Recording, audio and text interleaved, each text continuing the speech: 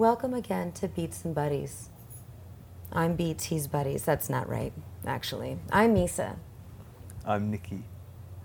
Oh, Nikki Nair. He is. He actually is.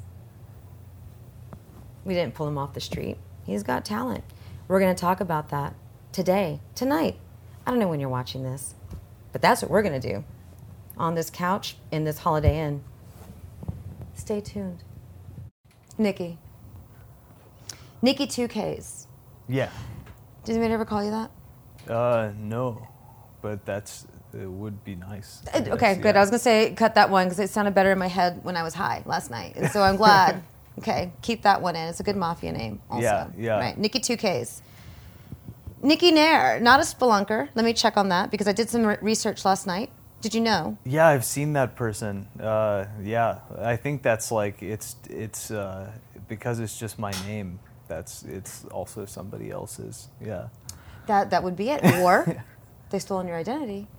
Have you checked? Have you done a check on this? Here's what I think. There could only be one. You got to find. They're probably in a cave. You got to find them. You got to fight them. Only one can leave the cave. Thoughts? Yeah. Well, I think they would win because they are a spelunker. So if we went in the cave together, I would not know how to get out, or they would take my light or something. And if you've ever gone caving, it's pretty scary. I think yes. if you have to spend the night in the cave, and then you don't have, it's like pitch black. I don't know. It's strategy. I like that. I'm very shoot from the hip kind of person, and so I would have gone in the cave with no knowledge of caves. Okay. You ever seen The Descent? No, it's I haven't. A great horror film. It's about being in a cave. It's about women spelunking. Very solid. Do you like horror films? Yeah, that sounds like a cool movie, especially given how scary caves are. Yes. And let me give you a little movie fact here. I mean, no, this is about you, but let me give you a movie fact. Yeah.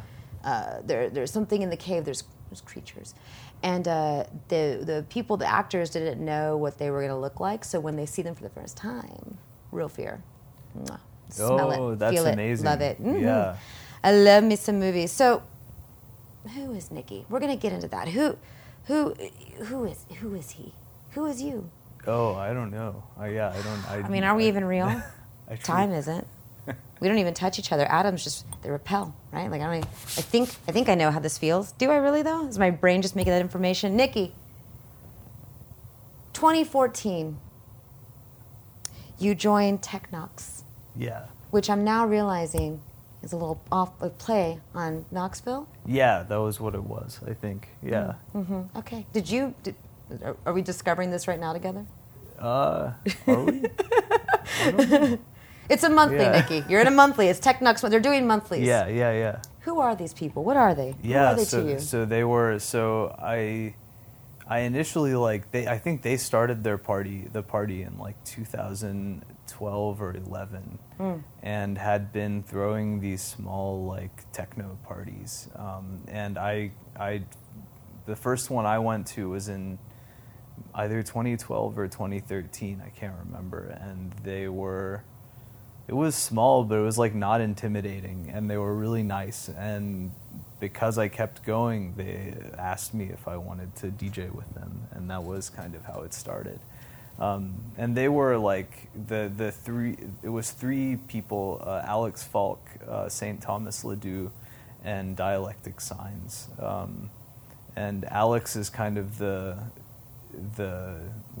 old. He's not old, but older than us raver. The old head, guy. Right? He's the He showed us all how to do the all Gandalf. This stuff. Yeah, the Gandalf. Yeah, and he was already releasing techno and getting it played by all the cool DJs in Germany. And so it was the fact that it was local and so non-intimidating was really exciting. Great combination. Yeah. I love friendship. Yeah. Very important to me. I love friendship. Got a good friend circle. Very happy about it. Took me a while to get there. Sounds like this perfect melding: art, friendship, raves. Love all those things. Yeah. What were you doing before that? 2012, 2013. You're going to these parties. But where were you? Where were you before that? Musically, I was not doing. I mean, I was making electronic music on my own, kind of, and not. It wasn't for anyone. It was just, this is just what I do, or what I had done. I had, before that, I was in college, and I had a band in college, and we played some shows, but not very many. And I don't know. Yeah, that was with Technox. I like started focusing in on actual techno with them, and it became kind of this like more like coherent thing that I was doing with dance music, instead of just making it to fill up my hard drives and not show anyone. A mad scientist in the lab. A wizard in a tower. I love that. I love techno. I love German techno. I love Detroit techno. I love minimal techno. I love German techno. I love techno. I talk about techno all the time. People are tired of it. I won't stop. I talk about techno and sopranos. Okay, I like both of those things, both techno and sopranos. And I guess I'm about to have a, was it prosciutto sandwich? A prosciutto. Prosciutto, yeah. Perfect. Yeah, exactly, yeah. Maron. Yeah, I think like all of my, now whenever I eat cured meats, I say the names like that. Same, right, ricotta. Maybe not, that's not a cured meat, but you know. Yeah, and spaghetti. I'm on the same thing. Yeah. Oh. Yeah. I had never heard that one in real life. Have you heard those in real life? I haven't. Do people say I have that? not. Okay. Yeah. And every time I hear it, I'm like, for real? Yeah. But I never, I was never on the East Coast. I don't know about East Coast Italians. I was mostly a Texas girl. Did a little bit of time in Southern California. I don't know. Okay. Yeah, that's true. Yeah, that's like its own culture. The East Coast, yes. Like the Italians who live there are multi-generational and have probably developed or they have developed their own dialects and stuff. So yeah. I guess that makes sense. I love East Coast. I feel like I get along with them. East Coast, Northern folk, we're all just a bunch of assholes. We just say how we are, how we feel, how we are, and I can get in with that. I like it. I appreciate it. Yeah. I could probably be Italian, is what I'm saying. Okay. I never will be, though. Genetically, it's impossible. Nikki, you were in a band. What kind of music was that? We were playing, it was like funk, kind of. It was instrumental, and it was like kind of influenced by like Medeski, Martin and Wood, and it's like jazz, funk kind of stuff. Yeah, it was a trio. It was me, a guitarist, and a bassist, and I played the drums.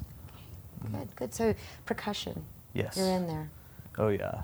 When did you pick up the drums? When I was like 8 or something. I think that was when I started, and I was pretty serious about it, kind of until college. Yeah. A wunderkind. Now, are there anybody else in your family that was really into music? How did you stumble upon? You're 8.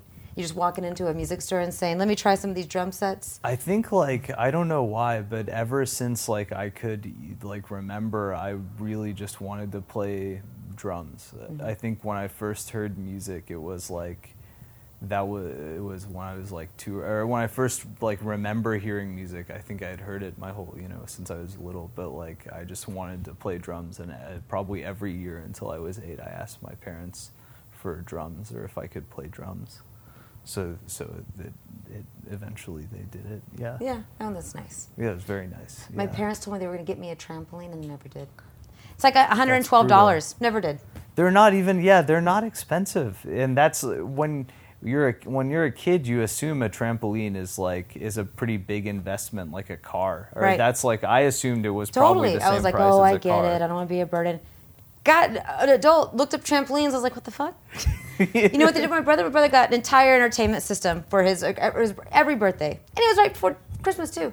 Yeah. It's a whole thing. I'm not going to get into my traumas, but I never got the trampoline. And now I can't do backflips. And that is why I couldn't be a varsity cheerleader. That's unjust, yeah. It really is. Yeah. I do hold it against them. Nikki, 2Ks. Music. Tell me about, you're a kid. You hear the drums. There's obviously music that you're hearing, that there's a drum pattern to it. You may not know it, but it's inside. You're feeling it inside you, and to the point where later on in your life, possibly, you're like, I have always been into this sound, right?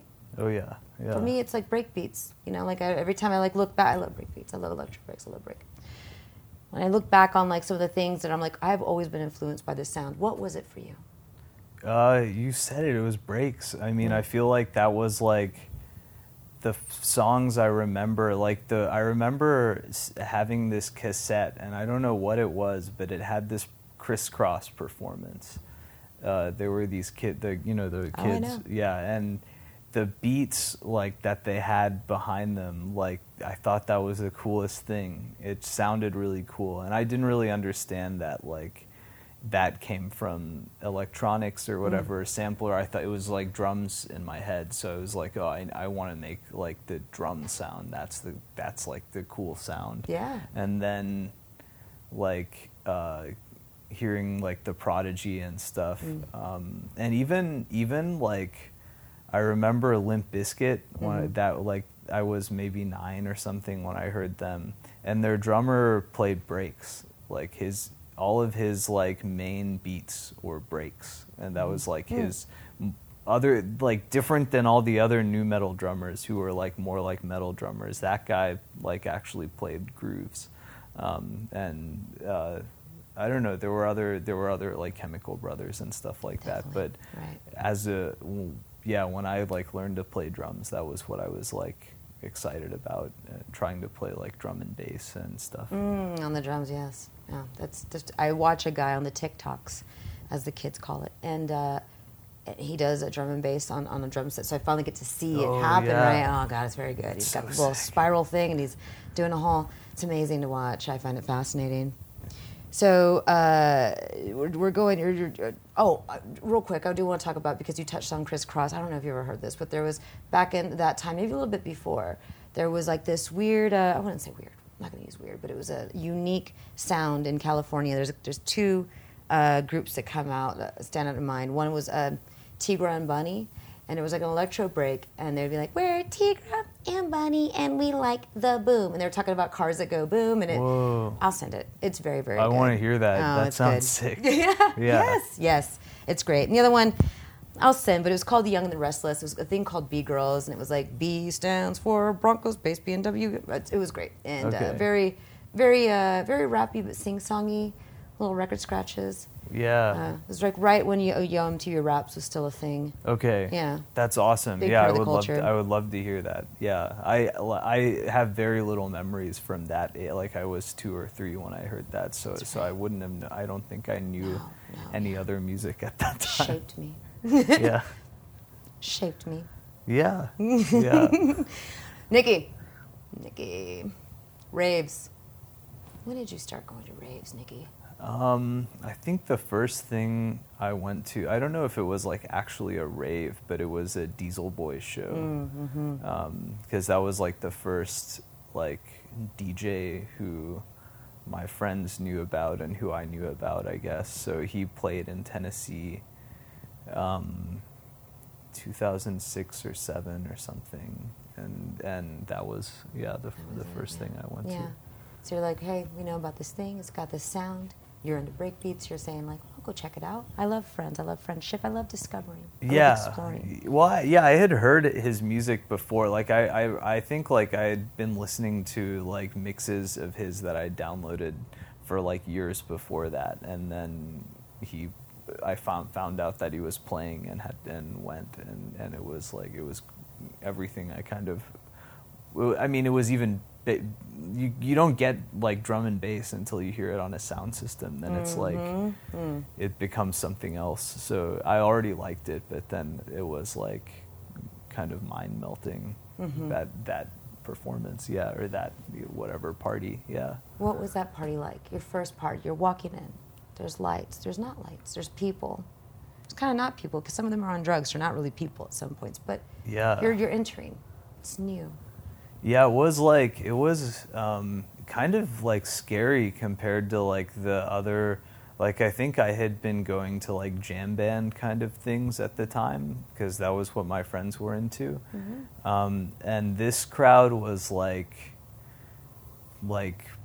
bigger people who looked scarier. Like it was Tennessee, so it was like this like, I don't know, there was these like big dudes in tap out shirts. I remember, Oh, God. that style of But like a person. candy necklace. There wasn't candy at that one. I guess the drum and bass doesn't really have a lot of candy in it, I guess. Yeah, right? yeah. It was more like people who were like ready to beat you up, but no one was gonna beat anyone up. But they were it all was on like, ecstasy. You can't swing when you're on ecstasy. Yeah, hopefully not. Yeah, yeah. But the music was amazing. Like I think it was him, and there was this other DJ called Demo who played with him, and then a local DJ who I didn't know at the time. Yeah.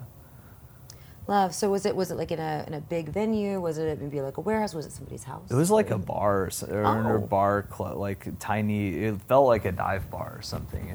It wasn't a real like venue or like or rave kind of space either. I didn't go to like a real rave thing until college, and that was in Pittsburgh, and they actually had raves there. And Pittsburgh's got a lot of warehouses, I bet. Yeah, like and just like things in like there was this like Irish center that they would have parties in, and there was one in like an old church. It was just like random places where they would just have DJs playing. Yeah. Pittsburgh's kind of grimy, so it's got like kind of that feeling, right? Like you're going in and you're like, this is going to be something. This is it's a little darkness to it. And drum and bass too. If you're going to a drum and bass show in Pittsburgh, I mean that's a whole mood. That's a whole vibe. I mean I think they have like a pretty developed drum and bass scene, and they had like pretty like in Pittsburgh I went to parties that were like mixed genre, so it would have like hardcore room and like techno room and some trance person and like all kinds of stuff. Not a trance fan. I'm not a big fan of a lot of synths. I don't know. Okay. Like a modular synth. Different than a not into I feel not into that. it. Yeah, that's reasonable. Yeah. DJ. When did you start?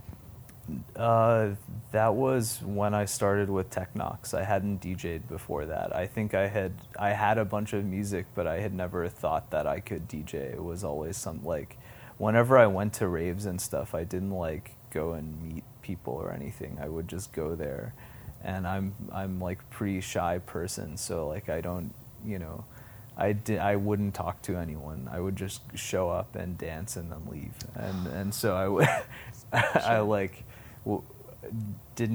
I thought that like being the DJ was this kind of like almost like unattainably cool like thing that you got to do if you were like one of them, but I was like not one of them. And was it vinyl at that point? Probably not vinyl. It was probably a lot more Serato at that point, right? Like, or did you start on vinyl? Oh, when I started, no, it was CDJs with CDs. That was what people used. Yeah. You're digging on the computer, on the internet. Yeah, the web. but I had started collecting records already because like I was into techno at the time, or I had like gotten into techno on my own, and so I had just started buying techno records just for myself, and was like slowly building a collection. So I started DJing vinyl too pretty fast, like within the first few gigs I was DJing digital, I started trying to play records too. Where were you finding the records, these techno records? Where were you finding them in Tennessee? In Tennessee, you can't find much. They were in like I did find some really cool ones in used records in a used record bin at my store. I remember finding like an Underground Resistance record for 25 cents that like shouldn't have been 25 cents. I love that. But I had like started like the first time I went to this movement to DEMF, I guess it used to be called. I always wanted to go. Yeah, it was because like Detroit is closer to Pittsburgh, so a lot of the people I knew in Pittsburgh like knew about that festival and said it was cool, so I went. And I think there I like went to a bunch of record stores and bought records, and so that was like the first like grip of records that I had, and then after that it was like slowly building stuff. In Tennessee there's not much, but I cleaned out like all of the used bins of like anything that was electronic, so I have a lot of random like hardcore records or just things that are, really bad house records and some really bad techno records that I got at that time. Yeah. Do you have any electro break records? Oh yeah. Did you find that difficult? I tried to spin electro breaks for a little bit in the 90s, and it was so difficult. I couldn't even do 2 weeks. I was like, I'm making the thing that I love very ugly, and I stepped away from it. Big mistake. Oh. I'm doing controller stuff now, but yeah. I probably should have started with house. Just kind of get the hang of it. It could be, yeah. I feel like electro is more like it's very obvious when you like mess up the beat match. Yeah. I think it is a little like more. Just constant precise. train wrecks. Yeah. And I was like, I gotta turn it off. Oh yeah. Yeah. Yeah, definitely. Yeah. I think at that time it was like mostly house anyway, what we were playing. I think like, and the BPMs were slower like for what was popular, and so how like a mixture of techno and house was It's a good time. What was popular. Like doing a little bit of more hard house and techno. Oh yeah.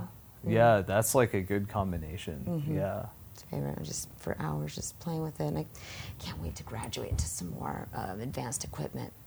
Let's talk about your first DJing gig. Okay. What was that like? What was it like? I think it was like the side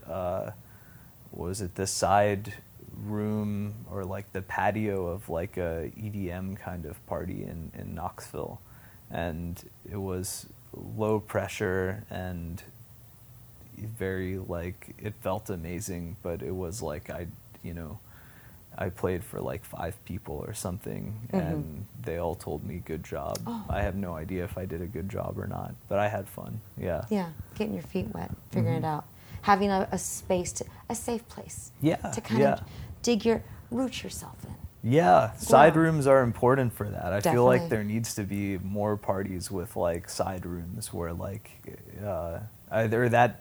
I don't know, maybe that's still a thing in a lot of places, but that stopped happening in Knoxville, and I don't see it that often, but it seems like a good thing to have. I haven't seen a side room in a very long time either, now that you bring that up.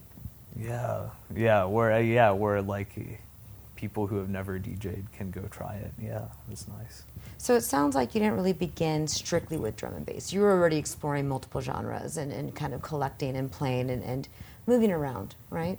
Yeah. I mean, with drum and bass, actually, like, I listened to it, but I never even considered DJing it at that time, because it was, like, even producing it, like, I had gotten into trying to make dance music, but drum and bass, it seems like it's so technical to, and it seems like it's just an intimidating genre to get into, I think. Yeah. I agree. For me, it seems like it's the cousin of electro breaks, Yeah. It's got that situation where there's a lot happening, but with drum and bass and with jungle, like there's just it's a lot. Yeah, you can't blend in the middle of the record like you can with techno and house, and that's where I wanted to go. But now you got to figure out. You don't want to slam it over.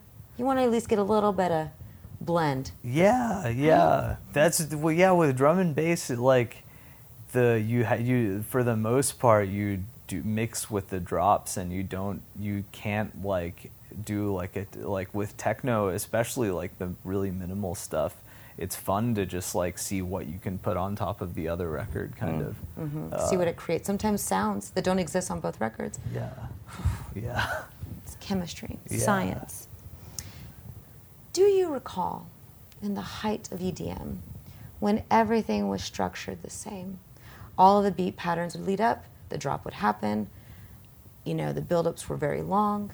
You kind of were coming into that era. Yeah. But your production doesn't reflect where you were brought up, right? I listen to your stuff. I don't hear any of these gratuitous build-ups and crazy drops, which I love, right? Another thing I like about techno, too, is the drops kind of come in from the bottom. They don't really come in. They don't really drop in from the top. You'd kind of like, you before you know it, you're like, oh shit, here we are. Like, and it's like this whole other bassy, good sound. So, I guess what I'm asking here is, did you have any thoughts on that? Like, as you're growing and you're hearing these things, right? Like, especially at big massives. Yeah. Well, I feel like it has to do with the type of party. Like, I think like what works in like a sweaty techno party that's like a dark room and not very many lights is not going to work in a football stadium like full of like maybe more regular people. So like it's like it's not even that one is better or worse than the other. It just seems like they're different. They have different functions. Like with techno or with like these smaller parties, it's like you have to create like a vibe and create pressure on the dance floor, and it's not like a you don't want drama in like everyone raising their hands up at the same time and dropping them, you know. Love that you said that. Let me tell you about an experience. 2017. I take away from my corporate job. I said, you know what? Burnt. I've got a little bit of money. Let me just see what I can do, right? Yeah. My best friends, they decided to open up a nail studio, cute nail studio, the best nail studios in Austin, Texas, and it still is. And they also were making mermaid tails, so silicone mermaid tails, fully functional. Whoa. And we had a gig doing the mermaid stuff in Atlanta, which you stay. Right? Did you know that Atlanta is an anagram of Tennessee? It's not. So we're in Atlanta, and we're at one of these race car kind of like raves, right? And like it was probably summer 2017, and I'm like, well, I haven't been to. I took a hiatus from raving since early 2000s up until like 2015 maybe, and I was like, I've never been to this. Let me see what it's about. Our job was to get a booth in the VIP and put on mermaid makeup to very drugged out ladies. It was a good fun. They're very sweaty, so it's hard to get the glitter to stick. But give me $40, I'm gonna throw some glitter in your face. So I'm there and I'm watching, waiting for my next client, looking at that we're next to a main stage. And I'm like, look at these regular motherfuckers. Look at them. Now, I'm a very bitter person. My name's Misa. You can't spell Misandros without Misa. Okay. I digress. I'm watching them. I mean, I got love in my heart, but I'm watching these people. Yeah. And the thing was, because I love raving, I love techno, I have a big love for it. And I'm watching these people fuck up the thing that I love. Yeah. And I'm there for so many hours, and I'm like, oh my God, it's all the same fucking formula. You know, I left it when it was becoming massive. Like I was, coming out, like I was like, this is gonna change, the whole culture's changing. I'm seeing fucking football players that thought I was a geek now at raves. Yeah. Big dudes in candy necklaces, which is a really weird look. Not that you can't do what you want to do. Hey, I'm just saying, I know that's not you outside of the fucking rave. So I'm watching, I'm realizing it's all the same formula, and I'm seeing these zombie kids on really shitty pills. They're like walking, and then like that, they know when to throw their hands up, and everybody does it at the same time. And I'm like, but you don't know why you're doing it. You just know what the pattern is. And I have a photo of me fanning myself and just mean mugging them. Later that year, terrible. And what you said, like later that year in December, I decided to throw my first rave. Get my see what it's about. What else am I doing? I'm not doing anything, I got no job. I'm hanging out with my friend, one of my best friends. I've known her for 20 years. I was like, hey, I don't know if I'm manic right now, but you want to throw a rave together? And she was like, yeah, let's fucking do it. She's like, I know. Have you ever heard of Bill Converse? Yeah, I love Bill Converse. Yeah, he's awesome. He lives here. She's friends with him. She's like, we can get Bill Converse to headline. She's like, you're going to love him. That's sick. It was very good. It's a little cafe, shuts down at 10. We rave until 4. Oh, perfect. Made my little pills. Anyways, Bill Converse headlines, all vinyl. Dope. And I'm there, and I'm like, listen, I only want one fucking light. Yeah. I want no lights. I want one fucking techno party. Only one fucking light. Yeah. We did a coat check. It was very sweet. And yeah, like it was everything that I had wanted. And I was like, I'm done. Like I did the thing that I love, and I did the way that I wanted to, and was done. But yeah, like seeing Bill Converse still to this day. I mean, anybody that knows me, I'm just constantly like, this guy's amazing. Got to see him twice in 1 week a couple months ago. Never happens. That's awesome. It was. Yeah. It was awesome. And that's like, I feel like you did it right. Like you did the one, you knew like the one light, you get like a DJ like Bill Converse in a room like that, the party is going to be perfect. It was. Yeah. I had a friend show up and he'd never done this before, and he's like, I saw you posting it, and he's like, I'm just going to come check it out. By mid-Bill Converse set, he was like, oh, this is what it is. Yeah. And I was like, yes, this is what it is. And I feel like in Austin, it's actually kind of coming more back to that. Like it started a little bit like in that era, like these younger kids. The kids are all right. It began building up, and we're still here in this part where it's all coming back. You know, we're not doing masses. I mean, they still happen, but we're not going. Yeah, I guess like that's the thing. The idea of the massive is like it isn't. Even the parties we did in Knoxville were more like we only had like. We were like, let's only have red light and only have a few of them, and have it be dark and have it, you know, and that's it. There's nothing. Yeah, and you know, you don't need that many people, but a small room with that atmosphere and a good sound system, it's perfect. Production, DJing to production. You were producing before you actually were DJing. Yeah. I wasn't making full dance music. I was just making music using electronic stuff or using my laptop and whatever I would record and stuff. Mm-hmm. So then you began DJing. Now you understand what sound you want to build, right? Yeah, exactly. From there. Yeah, like gave it a purpose, and I was like, I want to make techno, and I was trying to actually make techno at that time, techno and house. Who was inspiring you at that point? What were you listening to? Who were the people? Let's start there. Who were the DJs? Who were the producers that you're listening to, and you're like, I want to make something like this? So Alex Falk, who's in Knoxville, that's like one of the main ones because he was there, and he was like, I think he already had something on like a hypercolor imprint, and like Marcel Detman was playing his music, so he seemed like he was so cool. And then like Mr. G was like a big influence, and like Jeff Mills, and like kind of I wanted to make stuff sound like warm and like dusty and like kind of hardware techno vibe. I mean, it was like that was like hardware techno and tech house, but like tech house like Mr. G and that style of tech house. And even like Theo Parrish and that like strain of like deep house or like real house or whatever. No, that was like what I was into. Yeah. I like when it sounds like I like my techno and tech house to sound like a broken dishwasher in the pits of hell. Yeah. I mean, that's like the Midwestern thing where like, and I imagine that like Bill Converse is here, so like that vibe is like also popular here, like where it's like it doesn't sound like necessarily welcoming, but it's just this like primordial drum noise. Yes.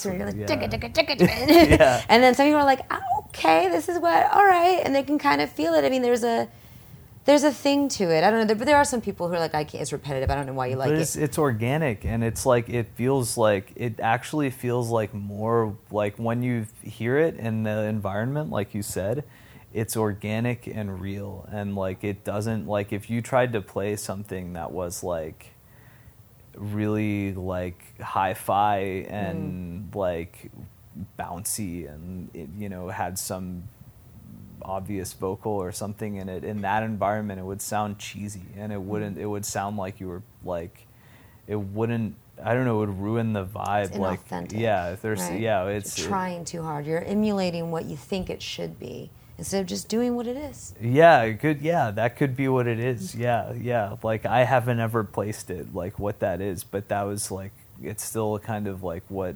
that's like the spirit of everything, of how like what I wanted to do when I was producing. I love that. I what I like when I'm digging, and I want to talk about digging in a second. I realize that what I like besides the broken dishwasher and hell, when it comes to vocals, I also am looking for whenever you've taken too many drugs and you begin to audio hallucinate. When I can find vocals that remind me of that, I just stack it. Like, give me all of that. And you actually, I go down over here, you have a track that reminds me of that. I think it's in Mango. No, wait, it's Just Trying To.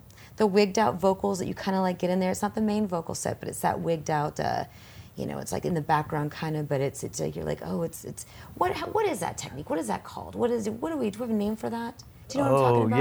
I know I don't know if I have, in that one, I think like it was like, I was just trying to make it sound like the track was melting. I guess that was like what I was going for. My face is melting. Have you ever seen anything? Have you ever hallucinated and saw something melting? It's wild. Oh, I don't actually take drugs. Good so for you. I don't know. Good for you. Mind intact. I have seen something. First time I ever took acid, I saw something. I was like, this is crazy. Now I wasn't making it. I looked over in the corner of my eye. I was like, oh shit, the wall's actually melting. Never seen anything like that since.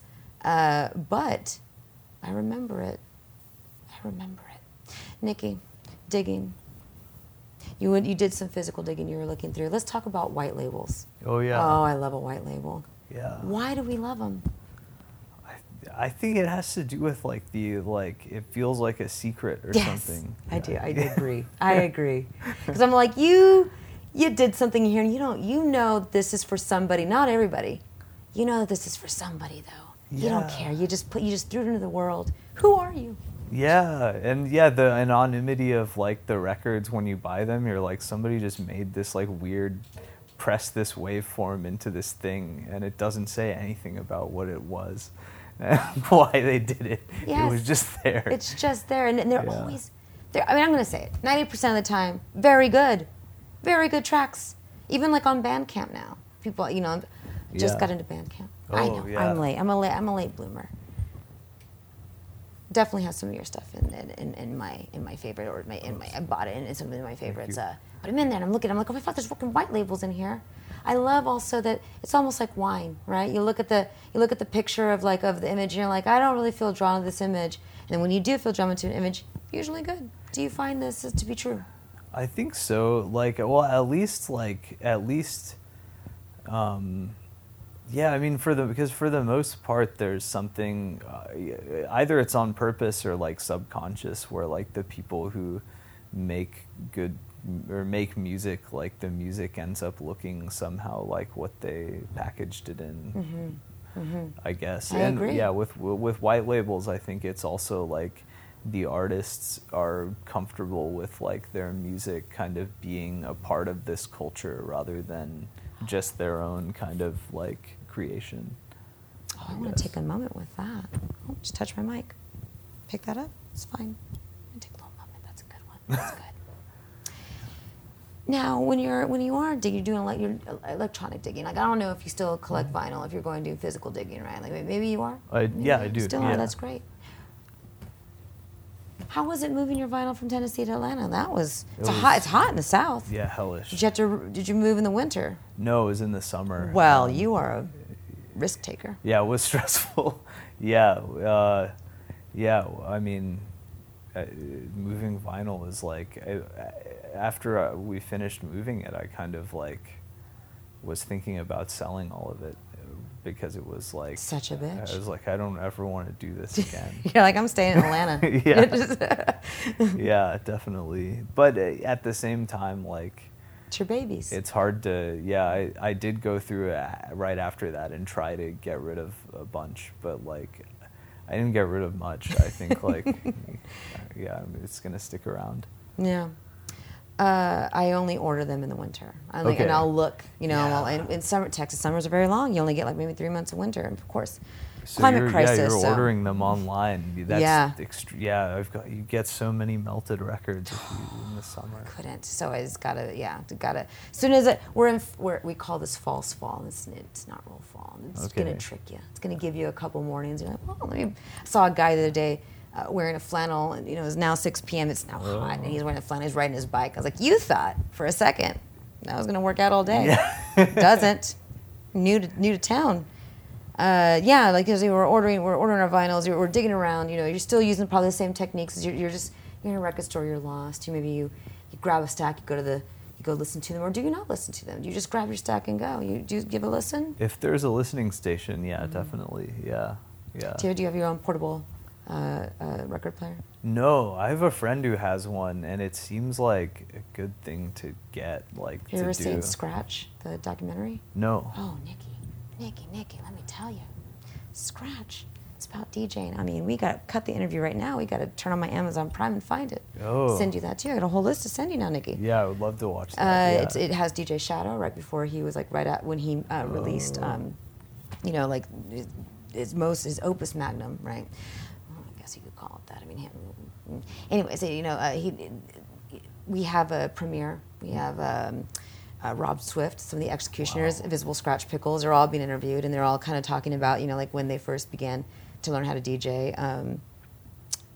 There's so many things in there, and Shadow is talking about, I think it may even be somewhere in Tennessee or in Kentucky. He's whenever they would go around to tour, they would always hit up a record store, right? I'm sure as you do too.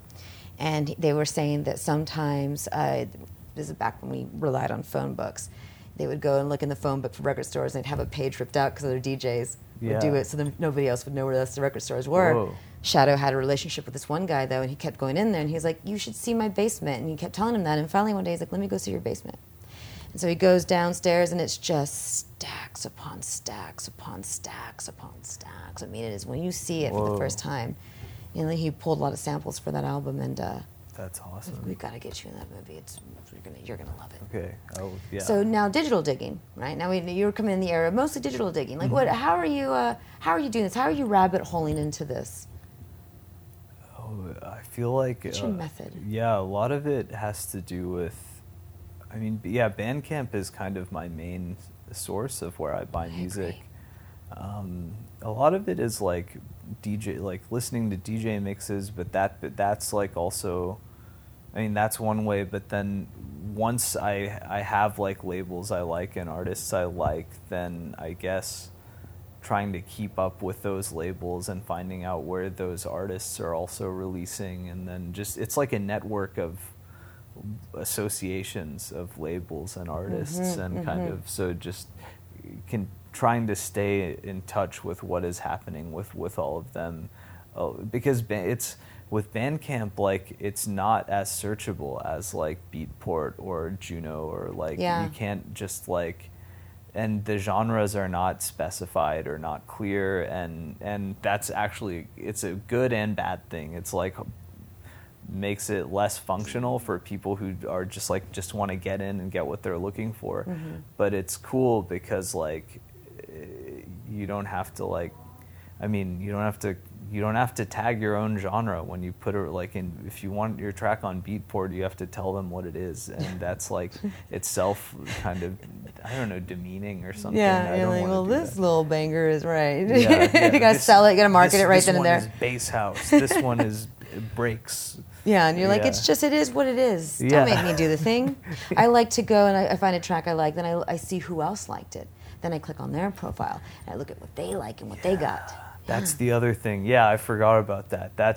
I definitely do that too. Yeah. It's a good time. Yeah. I'm like, oh, we're friends now. Found a guy and I was like, we like all the same shit. Like, I was like, we're buying all the same stuff. I'm like, who are you? Yeah. How do I reach out to you? How do we become friends? I have a friend in Knoxville, my friend John, and he's not like I think he used to DJ like in the 2000s or like 00s and maybe even 90s.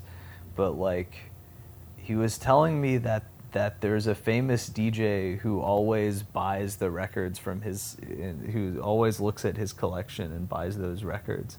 And it's kind of cool that's happened. Like, this guy, I don't want to say who it is, but it's a DJ who I really like, who's always going into my friend's collection and like, so he gets the Booyakasha notification. Those, you get those. He gets those from, and same. I'm all like, oh, homeboys, I'm in it. Like immediately, like, stop everything. I'm like, what did he get? Let me listen to it. Yeah, exactly. It's fun. I like it. And it's like, like if, what are you gonna do? Like, you can buy a whole album. There's different cuts you're gonna be playing on it. Like I don't know. Oh, I see it as a positive thing. Definitely. Yeah, like I love when people buy stuff that is in my collection because it means like the artist gets more. A little bit of validating. Like, oh, you like too? I also like. Yeah. Right. Yeah. Now we have a little bit of time before your prosciutto and baguette come, so I just want to talk about a couple things.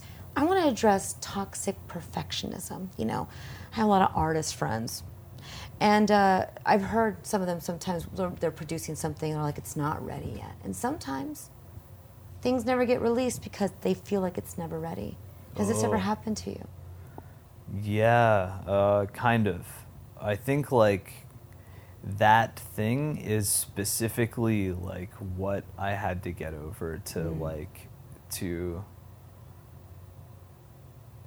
I don't know, get releases and stuff. I think actually like my friend Alex Falk, who is one of the Technox guys, he has this way of producing that you just crank out like 5 tracks in a session, and they're not all perfect, but some of them are really good and some of them might be bad.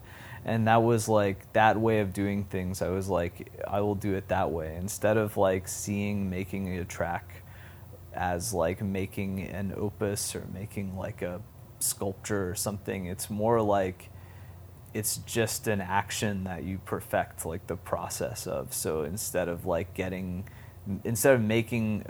on making a good track, I work on getting better at making tracks, and every track I make is just like a snapshot of that procedure.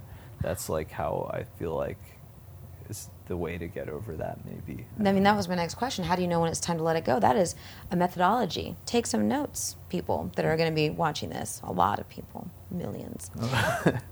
Yeah. Is there anything you're trying to learn right now? Yeah. Production-wise, gear-wise, life lessons? Yeah, I feel like a lot of things. What am I learning? I can start with production, maybe.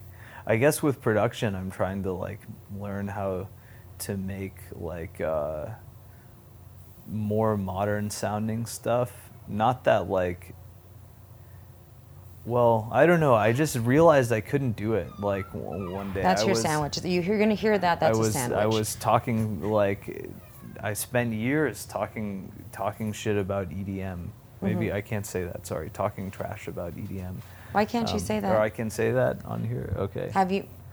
Didn't I? Have I not? You can. You might have. I just wasn't. Oh, it's a problem in my head. Okay. Well, yeah. So I spent a long time, talking shit about EDM, and I realized like I can't make that. Like I don't know how they do it. And then there's also stuff that like is maybe more underground techno, but has this like insanely modern production styles. Like I don't know. I'm thinking about like there's this label called Subcult that I like from China that they just do this stuff that sounds like it's from the future. And I make stuff that like is almost like idiosyncratically old sounding, maybe because I like using, distortion and stuff. And I wanted to figure out how to do that. I love distortion. Yeah. Love it on guitar. Sonic Youth. Yeah. Big, very big. I think that futurism's on its way back. We're doing the whole the kids are really into the 2000s. They're going nuts about like, what was that culture like? It was a terrible time, but they love it. And I think futurism was really big back then. Silver shiny suits, weird little bubble glasses. I guess this is where Nikki 2K comes in. Oh, I was really thinking about Goodfellas, like when he says Nikki No-Nos, and I was like, Nikki 2Ks, but it could, right? I thought about that too. I was like, it's kind of a Y2K-ish kind of thing. Yeah. Well, I remember in that time, like there would always, like video games would come out and it would be like NBA 2K, I think. Yeah, yeah. I was watching the TikToks and somebody was like, oh my God, I just realized that Y2K means year 2000. And I logged off. One more question before we go. I want you to tell me your weirdest dream.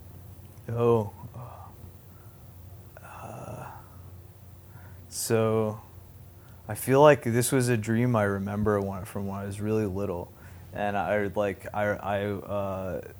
walked into like a hotel, and there was a postman, like a very tall postal delivery man.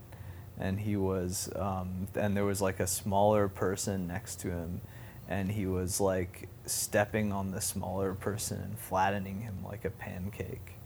I was just trying to figure out why that was happening. But I remember that was a recurring dream from when I was like 3 or 4 or something. And I don't know what that is. I love a recurring dream. I would have talked about that with you later, but I have recurring landscapes in different parts of town. And it's like a whole thing, yeah. It's like really interesting to kind of like figure out what that stuff means, like, and because I think it is part of your brain telling you, something about what it wants you to do. Oh. Right. Well, we're going to get into that tonight after you're done with the sound check. Oh, before yeah. you get in, I have a whole thing about it, so we're going to do that. This was fun. Yeah. I enjoyed you. I think that too. you're great. I think you're very talented. I love to see what I've never seen you play. I'm excited for tonight. Oh, We've got a show. He's going to do a show. He's going to eat his baguette and prosciutto. We'll take him to a show. He's going to do a little sound check. It's going to be very bassy. Wish you could be there. Maybe you will. Nikki 2K. Nikki Nair, not the spelunker. Yeah, not the spelunker. You're wonderful. Hey, let me put it here. Our hands are a little bit, no, my hand's more sweaty, but. Okay. Thank you. Thank you for the interview. It was fun. Thank you for the interview. Yeah. I did too. All right.